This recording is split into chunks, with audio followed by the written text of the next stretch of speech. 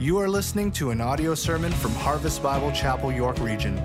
For more information, visit hbcyr.ca. Let's bow together in prayer. We've just been singing to the holiness of God. Holy, holy, holy. The opposite of holy is common.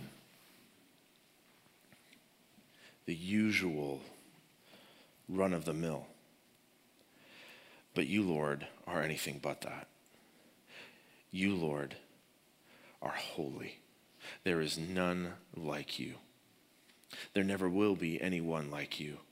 You are the God who, with a word from his mouth, spoke all of reality into existence. You are the God who came and formed and fashioned the first man on this earth. You are the God who tolerated the rejection of his people. You are the God who was not willing that any should perish. You are the God who saw us when we were by our very nature aliens and children of wrath. And you are the God compelled by your love for us, even under our rejection, to come, to live obediently upon this earth, to walk to the cross, and upon that mark of shame you carried our sin. You carried what we deserve to carry. You got death so that we would have life. You were separated so that we could be welcomed in as children. There is none like our God. And as we've celebrated recently, the God who gave his life did not stay dead. You have risen to life. And that truth from that song that we have just sung, there will come a day when you will return and you will gather your people to yourself, and we will live forever with you.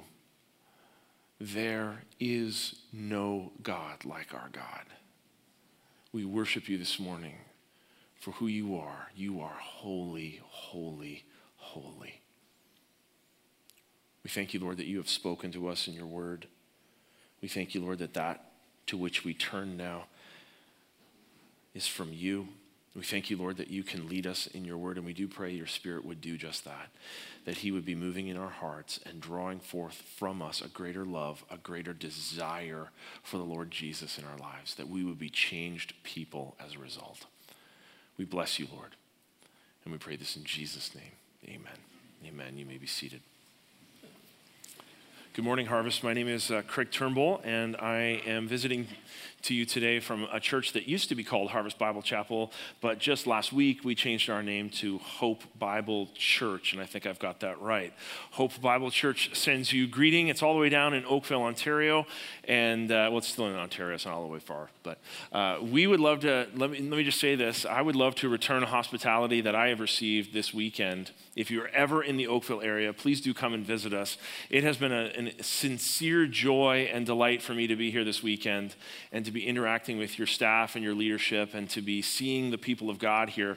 As George was reminding me, I go way back with Harvest York Region. I remember meeting with you guys in a school and seeing God walk with you through difficulties and through triumphs and bringing you into this great building, and now to see, most importantly, the many lives that have been changed by the faithful preaching of God's word. It is sincerely a delight for me to be here today. So I want to thank you for having me here. The message and the passage that we have today is a message all about Thanksgiving. Thanksgiving. So if you've got a copy of God's word, I would invite you, if you haven't already done so, to turn with me to Luke chapter 17. I'll get there with you in just a second. As I said, the title of today's message is At His Feet with Thanksgiving. It's all about Thanksgiving. And the reason why I feel like this is an important message for all of us to hear is because this world is filled with anything but Thanksgiving. You don't have to look very far, do you? Thanklessness is found in the grumpy child who says, "Can I have more? Can I have more?" It's in the grumpy teenager who is looking at what they have and saying it's not good enough. It's found in the grumpy husband or wife who wants more and takes and takes and takes and takes. It's found even in the grumpy senior who doesn't see any good anywhere anymore and just wishes for the good old days. Grumpiness, thanklessness is found in every place in our lives. It's found at the workplace where we deal with others. It's found in our home with our family. We face thanklessness with our health, with our possessions, with the things that we have and the things that we wish we had, with the cars that we drive and the cars that we wish we could drive, with the bus stops that we wait at. Thanklessness appears with people who are with us and people we wish were with us. Thanklessness is everywhere. If you'd like an example of thanklessness, after this service, go and wait in line at a Tim Hortons, or better yet, drive to a Costco, and you will see thanklessness on display. You will see the world saying over and over and over and over and over again, nothing is good enough. God's word has a lot to say about thankfulness, though. Here's just a few. The one who offers thanksgiving as his sacrifice glorifies me, says Psalm 50. Psalm 118, give thanks to the Lord, for he is good, for his steadfast love endures forever. Paul says this in 1 Thessalonians 5, give thanks in all circumstances, for this is the will of God in Christ Jesus for you. And again in Philippians, he commends us, do not be anxious about anything, but in everything, by prayer and supplication with thanksgiving, let your requests be made known to God. God's word commands us to be thankful all over the place. What does this mean? What does this mean? It means this. It is an inescapable reality that God wants his children to be thankful. In fact, what we're going to see as we go through our passage in just a moment is that real faith produces this real thankfulness within our lives. For the follower of Jesus Christ, it should be a reality. It should be an increasing reality in our lives as we mature in Jesus Christ, that there should be an increasing measure of thankfulness in our lives. But do you see this in your life, or do you see the opposite? Do you see a swamp of grumpiness and thanklessness in your life? God's word says to us this morning that that's a problem. Listen, no one wants to be immature, and no one wants to be called immature.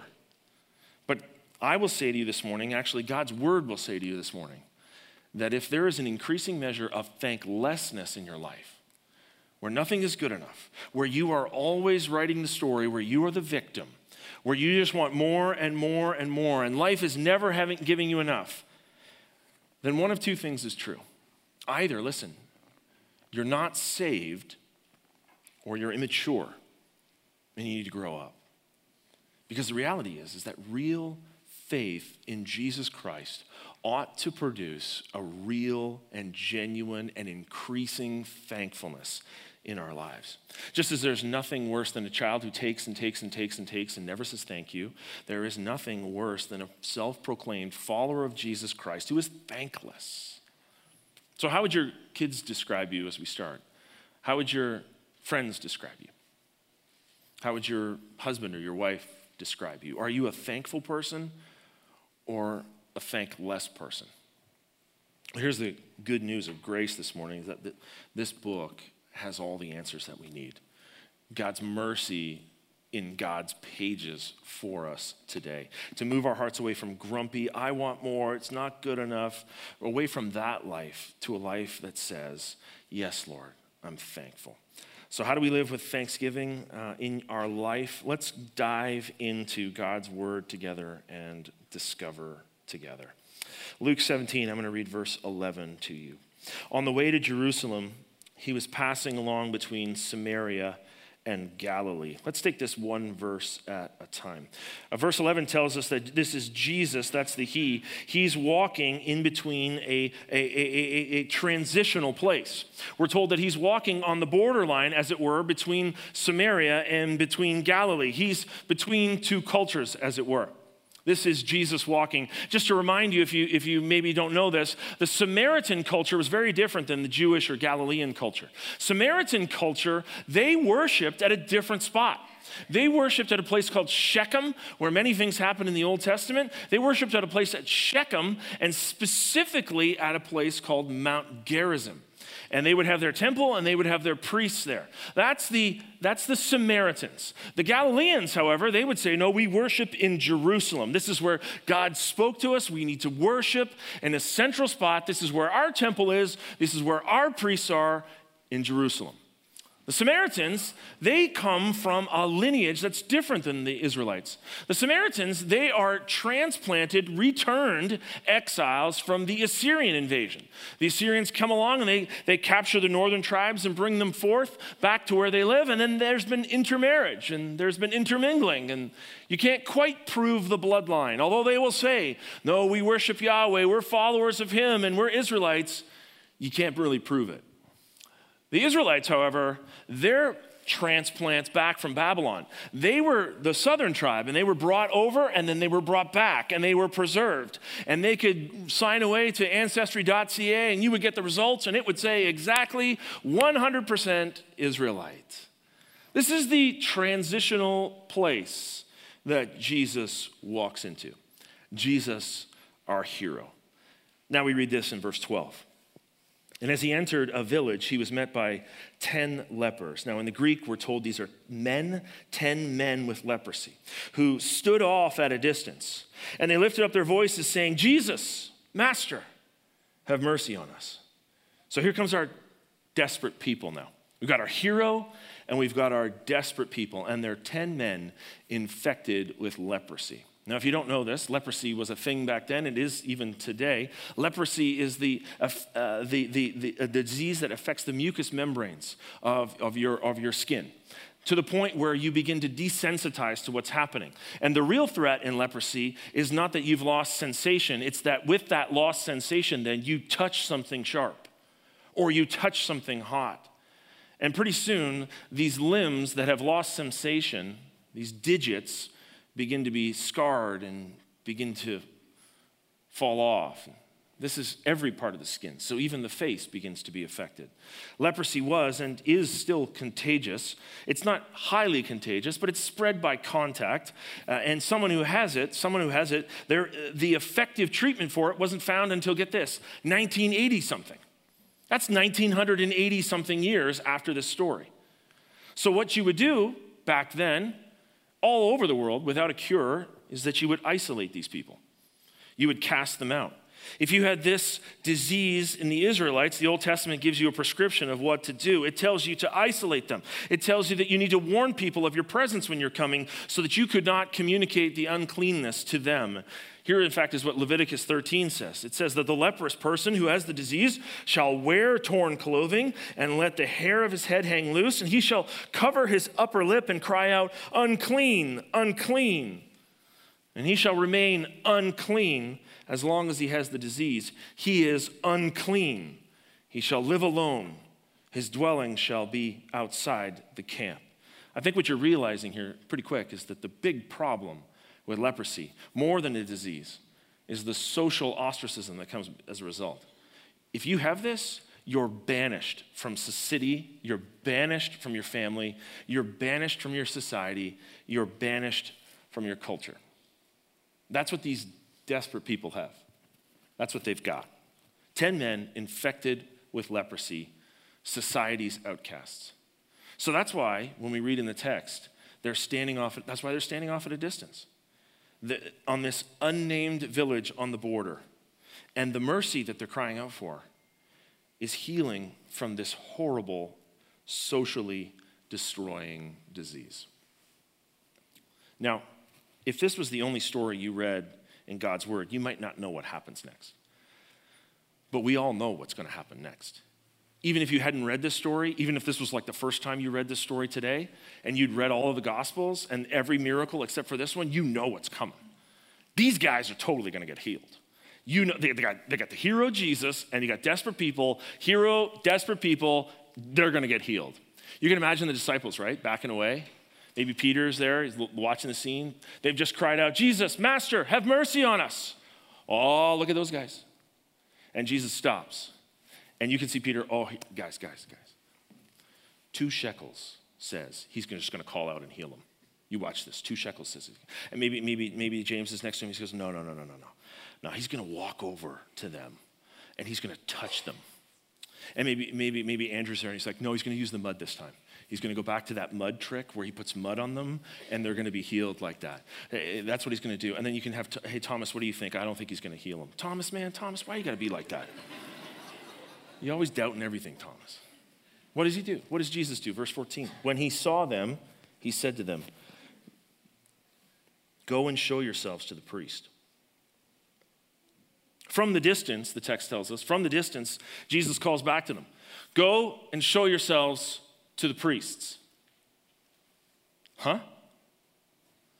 What does that mean? Listen, just as there were commands to separate lepers for the sake of the community, so too there were commands for bringing back healed lepers into the community. Healed lepers were supposed to go and show themselves to the priests and prove that they were healed. And Leviticus 14, one chapter after Leviticus 13, where we're told to isolate them, Leviticus 14 says that healed lepers were supposed to prove that they were healed, and then the healed lepers were examined for 8 days, and then the healed lepers would be allowed to re-enter society. They'd be allowed to return to their families. They'd be allowed to be returned to their culture. So what happens, verse 14? Go and show yourselves to the priests, calls Jesus. And then we read, and as they went, they were cleansed. As they went. The sense is, in walking towards, they were cleansed. In going, they were cleansed. While obeying Jesus, they were cleansed. Wow. Well, that's something new. We haven't seen this before. You can picture it, can't you? These 10 men wake up one morning, they hear of Jesus coming, and they're calling out. They see him from a distance. Jesus, Master, have mercy on us. And they call again because he maybe didn't hear the first. Jesus, Master, have mercy on us. And they're like, come on, we got to get everybody up. Come on, Rusty, wake up. We need your voice too. Call out, Jesus, Master, have mercy on us. And then he turns. He's turning this way. And the voice comes from the gap. Go and show yourselves to the priests. And so they turn and they say, okay, let's do it. Let's go show ourselves to the priests. And they turn and they begin to walk. And you can imagine, the tingling begins to come back in the fingertips. The tingling begins to come back in the toes and the sensation back within the face. And you can imagine as they're walking, they begin to look at their hands healing as they walk. Can you picture the scene? You picture, look at my hands. Look at your face. You can't look at your face, but look at my face. It's getting healed. Do you see this? Look at this. This is incredible. Nothing like this has happened before. I love that picture. In fact, one artist has put it this way. I really liked this painting. I think this really accurately pictures it. Look at them. They're pointing at each other's hands. There's laughter. Even Rusty's really excited. And this brings us to our first point today. How do you live with real thanksgiving in your life? As a Christ follower, how do you live with thanksgiving? It's very simple. The first thing you need to do is get your help from Jesus. Get your help from Jesus. Remember, we're learning today that real faith produces real thankfulness. Listen, you will not be thankful to the Lord. You will not give thanks to him in all circumstances that God calls us to if you don't ask for his help. That's right. Prayer and thanksgiving go hand in hand. You show me a man or a woman who's grouchy, who's grumbling, who is grumpy about life that they're facing, is filled with thanklessness, and I will show you a man or a woman who has a weak to non-existent prayer life. You show me a man or a woman who's walking around with thankfulness despite the trials they're facing, despite the difficulties they're facing, and I will show you a man or a woman who is filled with prayer, who is growing in prayer. We need to be asking the Lord. But I want you to see this. We need to be asking expectantly. It's not just a random ask. It's an ask that expects to be responded to. I want you to see this. Listen, if anybody had a right to have a pity party, it's these 10 guys, right? If anybody had a right to have a pity party, tossed to the curb, left to die slowly, ostracized from family and friends and culture and religion, and oh yeah, they've got leprosy. Imagine if they woke up one morning and said, you know what? I hear that Jesus is coming to town. And that day, instead of doing what they did, imagine if they said, I hear Jesus is coming to town. And then some of them were like, nah, nothing's going to change. Why bother? Why even ask? It's never going to get better. Nobody can help me. This story is played out in my home just about every summer, maybe in your home, or maybe you can remember a time that was played out in your home. It's hot outside, and the kids are out playing, and they come in where the air conditioning is, and they say, you know, the oldest one comes in first, leaving the two younger ones outside, and the oldest one comes in and says, Dad, can I have a popsicle? And I say, yeah, sure, go ahead. You know where they are. Go ahead and get one. And then the younger one comes in afterwards, walks in, sees the older one with the popsicle. Popsicle? I get a popsicle. I get a popsicle. What? You get a popsicle? I don't get a popsicle. And then embracing their victimhood, they run up the stairs, throw themselves on the bed, begin to burst into tears. You go up, confused as a parent. What's wrong with you? I get a popsicle. I get a popsicle. And what do you say to them? No, you didn't ask. You never asked me for a popsicle. And what's worse, you knew, because you saw it, that I'm a popsicle-giving dad. Like I proved that I give popsicles because I gave the older one one. Why didn't you ask me? Why didn't you ask? Are you questioning my character?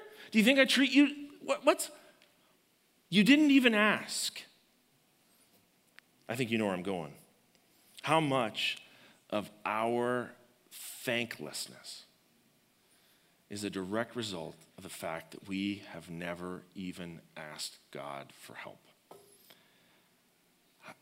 How come I haven't spoken to God about that trial? How come I haven't spoken to God about that difficulty, that pain, that struggle that's in my life? And God says to us, but you haven't even asked. And what's worse, you know that I'm a God who loves. You know that I'm a God who gives good gifts. You've seen it in your brothers and sisters. You've seen how I've supported him or her in trial and difficulty and pain. You've seen how I've healed. You've seen how I can do anything. You've heard and tested. You've seen in your brother and sister how I will walk with them and I will never leave them and never forsake them. So why didn't you ask me? Why don't you ask me for help? Listen, the more that prayer is a reality in your life, the more thanksgiving will result. That's a guarantee. The lepers ask. And look what happens next. When they ask, check this out, believer in Jesus. When they ask Jesus, let me show you one word that will bless you this morning from our story. Jesus, when he saw them, he said to them, go and show yourselves to the priests. Jesus sees them. You see that? They're not ignored. They're not forsaken. He doesn't walk by pretending he ignores them. Their families rejected them. Their cultures rejected them. Their cities rejected them. They're living outside of everything. But Jesus sees them. The creator of heaven and earth. The one who speaks things like light into existence. Sees them. He sees them. And that reality, loved ones, that reality that Jesus sees you and he hears you should compel expectant prayers from us. This difficulty in our life is not meant to crush us and pound us to the ground. It's meant to drive us to God who can help us. But listen, if you're not asking, you're not getting, and you're not thankful. Asking in prayer is an essential ingredient in thankfulness. But notice, this conversation between you and the Lord also includes obedience. You're supposed to ask expectantly, but you're also supposed to ask obediently. Prayer, just as prayer and thanksgiving go together, obedience and thanksgiving go hand in hand as well. Here's how the Apostle James in the New Testament put it in his letter. You do not have because you do not ask, and you ask and don't receive because you ask wrongly to spend it on your passions. What he's saying there is this: you can't ask God for something and then live in rampant disobedience to him. When you ask him, for something, for him to do something in your life, and you disobey him, you can't expect him to move. You can't, and you certainly can't expect thankfulness to arise as a result in your life. But Jesus asks them to do something. He calls them to obey. He says, go and show yourselves to the priest. And as they went, they're healed. As they were going, they were cleansed. While obeying Jesus, they were healed. That's how we're to ask. Expectantly and obediently. We go to Jesus for help. Now let me just pause here in the middle of our story and apply some stuff. We've got more to go, but let me just pause halfway. Let me ask a couple questions. As you have been seeing, or as you maybe have seen for the first time, or maybe with renewed perspective today, is there that swamp of unthankful in your life? Have you got thanklessness in things in your life? Maybe it's in the person that you're dealing with in your home. Maybe it's in the son or the daughter or the spouse that you're dealing with, and there's thanklessness. Maybe it's in the trial at work or the trial with your health. Is there a difficult situation in your life where you are finding yourself not thankful to the Lord, but thanklessness is rising in your heart? If that's going on, then can I ask you the second question, which is, how are you coping with it? How are you getting your help? If you're not getting your help from Jesus, where are you getting your help? Are you pouring it into yourself and trying to figure out the situation all by yourself? Are you pouring yourself into work? Are you pouring yourself into friends? Are you pouring yourself into substances that will help you get by? Are you living for the next vacation? Are you living through your kids? Are you living for money? Are you taking mental vacations and going into idle thinking? Are you struggling with anxiety? Are you leaning into the next pleasure that you can find? Are you living in the past and thinking about the good old days? Are you rooting for the team and finding all your delight in the team? Or are you finding your help in Jesus Christ, the maker of heaven and earth, the literal Son of God, the eternal spotless Lamb, who can do anything by the word of his mouth? Where are you getting your help? Are you in that swamp? Where are you getting your help? Here's my third question. What then is Jesus calling you to be obedient in? Is there something specifically in your life that maybe God said, I want you to obey in this, and you haven't done it? And as a result, there's thanklessness pouring into your life, getting into the cracks and crevices. Getting your help from him is that first step in finding real thanksgiving in our lives. Again, we're looking for real thankfulness as a result of real faith in our life. You got to get your help from him. You got to get your help. Is that a reality in your life? If you haven't asked expectantly and if you haven't asked obediently, you're not going to find it. Okay, so far, we've seen that real thanksgiving, for it to come into our lives, we've got to ask Jesus for help. That's the first thing. But that's not enough. It's not enough. It's not enough to just ask expectantly and ask obediently. If that's all we've got, that doesn't give us thanksgiving. That gives us a Coke machine God, where we put $2 in and expect something in response. We do what he says, and we get what we want. We do what he says, I get what I want. And by the way, that's every religion in the world. I do what he says, I get what I want. I say my prayers, my family's healthy, my crops come in. I do what he says, I get what I want. I pray in a certain direction, I get to go to heaven. I do what he says, I get what I want. I polish my God and put him in front of my storefront. He gives me prosperity. I do what he says, I get what I want. I do what he says, I get what I want. How many of us think that we've got a real definition of thankfulness right there? I do what he says, I get what I want. What if your kids behaved like this? Would you think that you're seeing authentic thankfulness in this? Let's say your son or your daughter comes to you and says, Dad, Mom, look, I cleaned the room, I vacuumed the car, I folded the laundry. Can I have my phone back now? Will you back away as a parent and say, honey, come here, look at the child that God has given us. Why did we think our quiver was full with this one? What thankfulness is coming off of this child's heart right now? That's not thankfulness, right? I do what he says, I get what I want. What if you worked like that? What if you were like, okay, look, boss, I come on time, I punch in, I do the work, I punch out, I get the paycheck. Are you as a boss going to go, employee of the month parking spot to this one. That's not thankfulness, right? I do what he says, I get what I want. It's not enough just to ask Jesus. Even if you ask Jesus expectantly and obediently, that's not enough. That's not real thankfulness. That's not what's happening in your life. Real thankfulness, the kind that God wants and commands from us, needs one more ingredient to work. And thankfully, we've got one more person to meet in our story. I showed you this picture earlier of this painting. I don't know if any of you were counting. There's only 9 there. Did you guys catch that? Yeah. There's only 9. Actually, the full painting looks like this. Let's see this last guy. Something's different about this guy. Something has just happened in this guy's life that's going to produce the real kind of thankfulness that God wants to see from his children. He got his help from Jesus like the rest, but he's going to get a whole lot more. Let's meet him, verse 15. Back to the text. Then one of them, when he saw, there's that word again, that he was healed, turned back, praising God with a loud voice. And he fell on his face at Jesus' feet, giving him thanks. And then Luke adds, now he was a Samaritan. This guy's different for a couple reasons, right? One, he's one of those Samaritans. He's one of those false worshipers, go to Shechem, worship at Mount Gerizim, different temple, different priests. He doesn't go to Jerusalem. Sure, he found community among the rest of the lepers. They were Galileans. He found community among them, but now that they're healed, does he really think he's going to stay with them?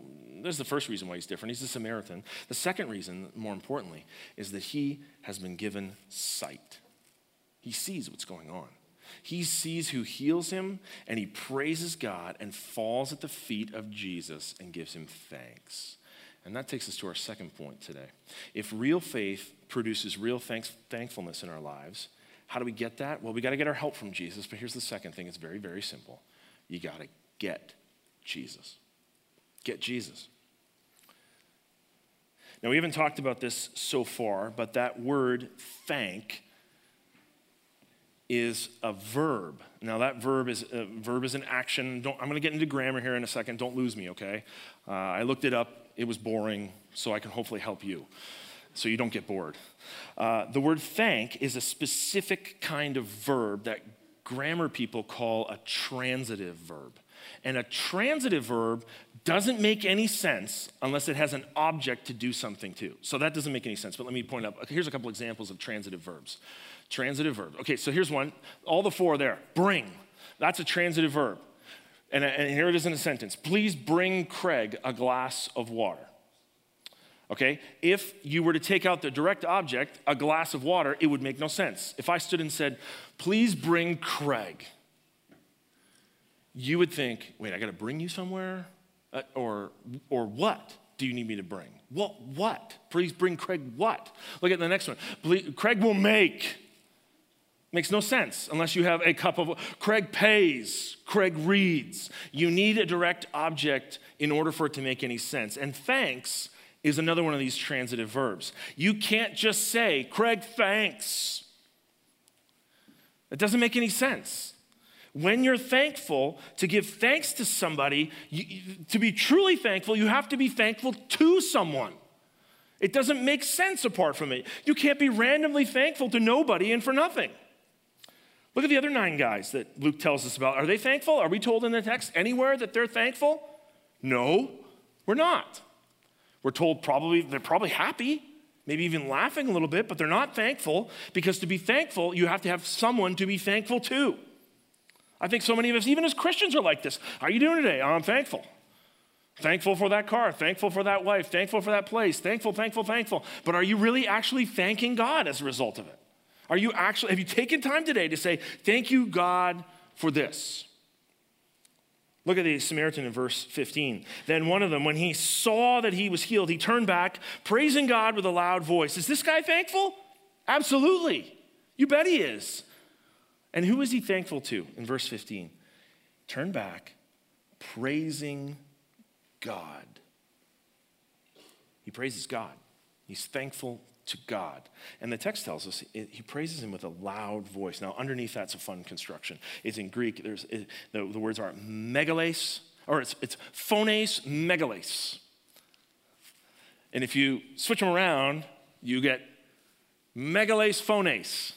And then if you mess with it in the English, like we do all the time with English, you get megaphone. This is a loud voice that he is using. This is a man who is running to Jesus and screaming out praise to God as a result. This is a thankful person, thankful to someone. I want you to see this. Thanksgiving to God is only possible through the person of Jesus Christ. I'll go one further, okay? To praise God, it is only possible if you find Jesus. It's only possible through the person of Jesus Christ. To be thankful requires someone to be thankful to. If you want to live with real thanksgiving in your life today, believer in Jesus Christ, you need to have Jesus in your life in a vibrant way. Jesus at the center of my life. Jesus at the center of my desires. Jesus at the center of my joy and my hope and my peace.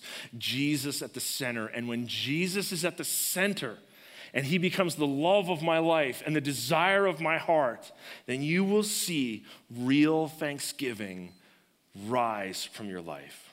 Now, this man knows this. This man sees this. He's been healed. He knows who did it, and he runs to that man, and he falls on his face, and he thanks him. That's real thanksgiving. But that's a different response than we see in the 9. Jesus notes this as well, verse 17. Then Jesus answered, "Were not 10 cleansed? Where are the 9? Where are the 9? Was no one found to return and give praise to God except this foreigner? What about the others? Where are they? Former leper, still a Samaritan, outsider if there ever was one, foreigner if there ever was one, yet here he is at the feet of Jesus." And then Jesus says this in verse 19, and he said to him, "Former leper, foreigner, rise and go your way. Your faith has made you well." And that phrase, "made you well," is literally saved you. Your faith has saved you. It's the same word Jesus used with the woman who's weeping at Jesus' feet 10 chapters ago in Luke 17, or in Luke 7. Your faith has saved you. Awesome. Just a second, though. Hold on a second. Didn't Jesus say that they were supposed to go and show themselves to the priest? This guy didn't do that, though. Have you noticed that? Wait a second. This guy didn't go and show himself to the priest. So how's he getting this? This is part of our story. It's helpful to see this. Remember that this man was a Samaritan, right? His buddies weren't. This is a man who worships at Shechem, Mount Gerizim, and his buddies would go and worship at Jerusalem. So we can picture when they call out, "Jesus, Master, have mercy on us," and Jesus' response comes to him and says, "Go and show yourselves to the priest." 9 of them understand immediately, and they go. And then there's one who stops for a second and says, "Wait a second. What temple? What priests? Where I'm supposed to go to the presence of God. I'm supposed to go to where God is and show myself. And where do I go? I'm supposed to go to the person who intercedes for me before God. I'm supposed to go to the presence of God. I'm supposed to go to the symbol of God." And then he gets it. Go to where God is. Jesus, the ultimate priest. Jesus, the ultimate temple. Jesus, the place where forgiveness is to be found, where healing is to be found, where restoration is to be found. Jesus, the one who would very soon sacrifice his life upon a cross for that man and for you and I, that we might be freed from sins. Jesus, the intercessor between God and man, the greatest high priest who ever was. He goes to him. Thankfulness rises in his heart, real thankfulness, because he's gotten his help from Jesus. But then, the greatest miracle in the story, he understands who Jesus is. He's got Jesus now. And so he turns and he megaphones his praise and falls at the feet of Jesus. And we can just imagine the sidebar conversation between the Savior and this man. And of course he's down, so the Savior would be down. And he would say, you can imagine words of tenderness like, "Yeah, You found me. You found me, my son. You looked through life. You heard me calling you. And you found me. And you found healing, and you found the healer. You received the good from me, and now you have me. That's where real thankfulness is rising from. There's a difference between the 10 and the 1, though. Have you seen this? I've got a little chart that shows you the 10. You see in the story, 10 come to Jesus. 1 comes to Jesus too. 10 stand at a distance. 1 falls at his feet. 10 cry for mercy. 1 praises God for receiving mercy. Jesus would send the 10, and he also sends the 1. But these last 2, 10 are cleansed. 1 is saved. 10 get healed, and 1 gets Jesus. And Jesus' question, where are the 9? Where are the 9? So the choices are a student of God's word. Are we going to take and take and take and take and take and take? Stand at a distance, receive the good things from him, but never go to him? Or is thankfulness, real thankfulness, going to rise? As we understand that thankfulness is really a gospel issue of understanding who Jesus is and what he has done for us is the greatest reason, the greatest occasion ever for any thankfulness in our lives to ever rise. And are we going to go to Jesus and fall at his feet and thank him? I think what's clear from God's word this morning, though, the warning is very clear. It's possible to get good things from Jesus. It's possible to get health. It's possible to get a great family. It's possible to get a great job. It's possible to have the sun rise on you every morning and you still not have the Savior. It's possible. But you can't have real thankfulness. Where are the 9? Maybe today a change can be made, even in your life right now. Maybe today the Lord speaks to you and says, come find me. Look for me, find me. I'm there for you. I'm the one who reaches to the broken and the downcast. I'm the one who calls to you in your brokenness and your sin. Come to me, turn to me, and trust in me and find life in me. Come to me and find real thanksgiving. Come to the healer, get the greater gift. And then real faith begins to rise, producing real thankfulness in our lives. Oh Lord, please, for hearts like this, even for you, believer in Jesus Christ, who sees yourself in that swamp of thanklessness, God calls to you again. Remember who I am. Come to me. Remember what I've done for you. Is there ever a reason for a bad day in Jesus Christ? I've saved you. I've ransomed you. I've called you my child, and one day I will bring you home. Is there ever a bad day in your life? Let's pray together. Well, Lord, we do pray for real faith to be rising in our lives, real faith that produces this kind of real thankfulness. I'll just pray for my own heart, Lord. I see rivers of discontent in my life in places that I do not want them to be. I see a heart that complains about my family, a heart that complains about my work sometimes, a heart that complains about people that I love so very much, a heart that fails to recognize so many times how good my life is. I have been saved in Jesus. And I wrestle, Lord, with this thanklessness in my life. Lord, what you're calling us to today, Lord, is not only a life of prayer that expectantly calls to you and obediently walks with you. You're calling us not only to a life of prayer to seek you for your help in our lives, but you're also calling us to remember the truths, the great truths of the gospel and what you have done for us. That we would all fall at your feet, that you would change us, that we would be thankful men and women, grateful children of yours. God, maybe even today there's a change that's needed in our lives, maybe a repentance, maybe a turning away, that we would see again, God, your great mercy and your love for us that calls us to this place, that tells us, leave that grumpy swamp you're in and turn to me. Remember what I have done for you. Remember the life that's found in me. God, I pray that if that's your will, you work in our hearts even now. Maybe even use this last song, God, as a prayer to you to draw hearts back to you in brokenness and repentance. Lord, lead us now even as we sing. We pray this in Jesus' name. Amen.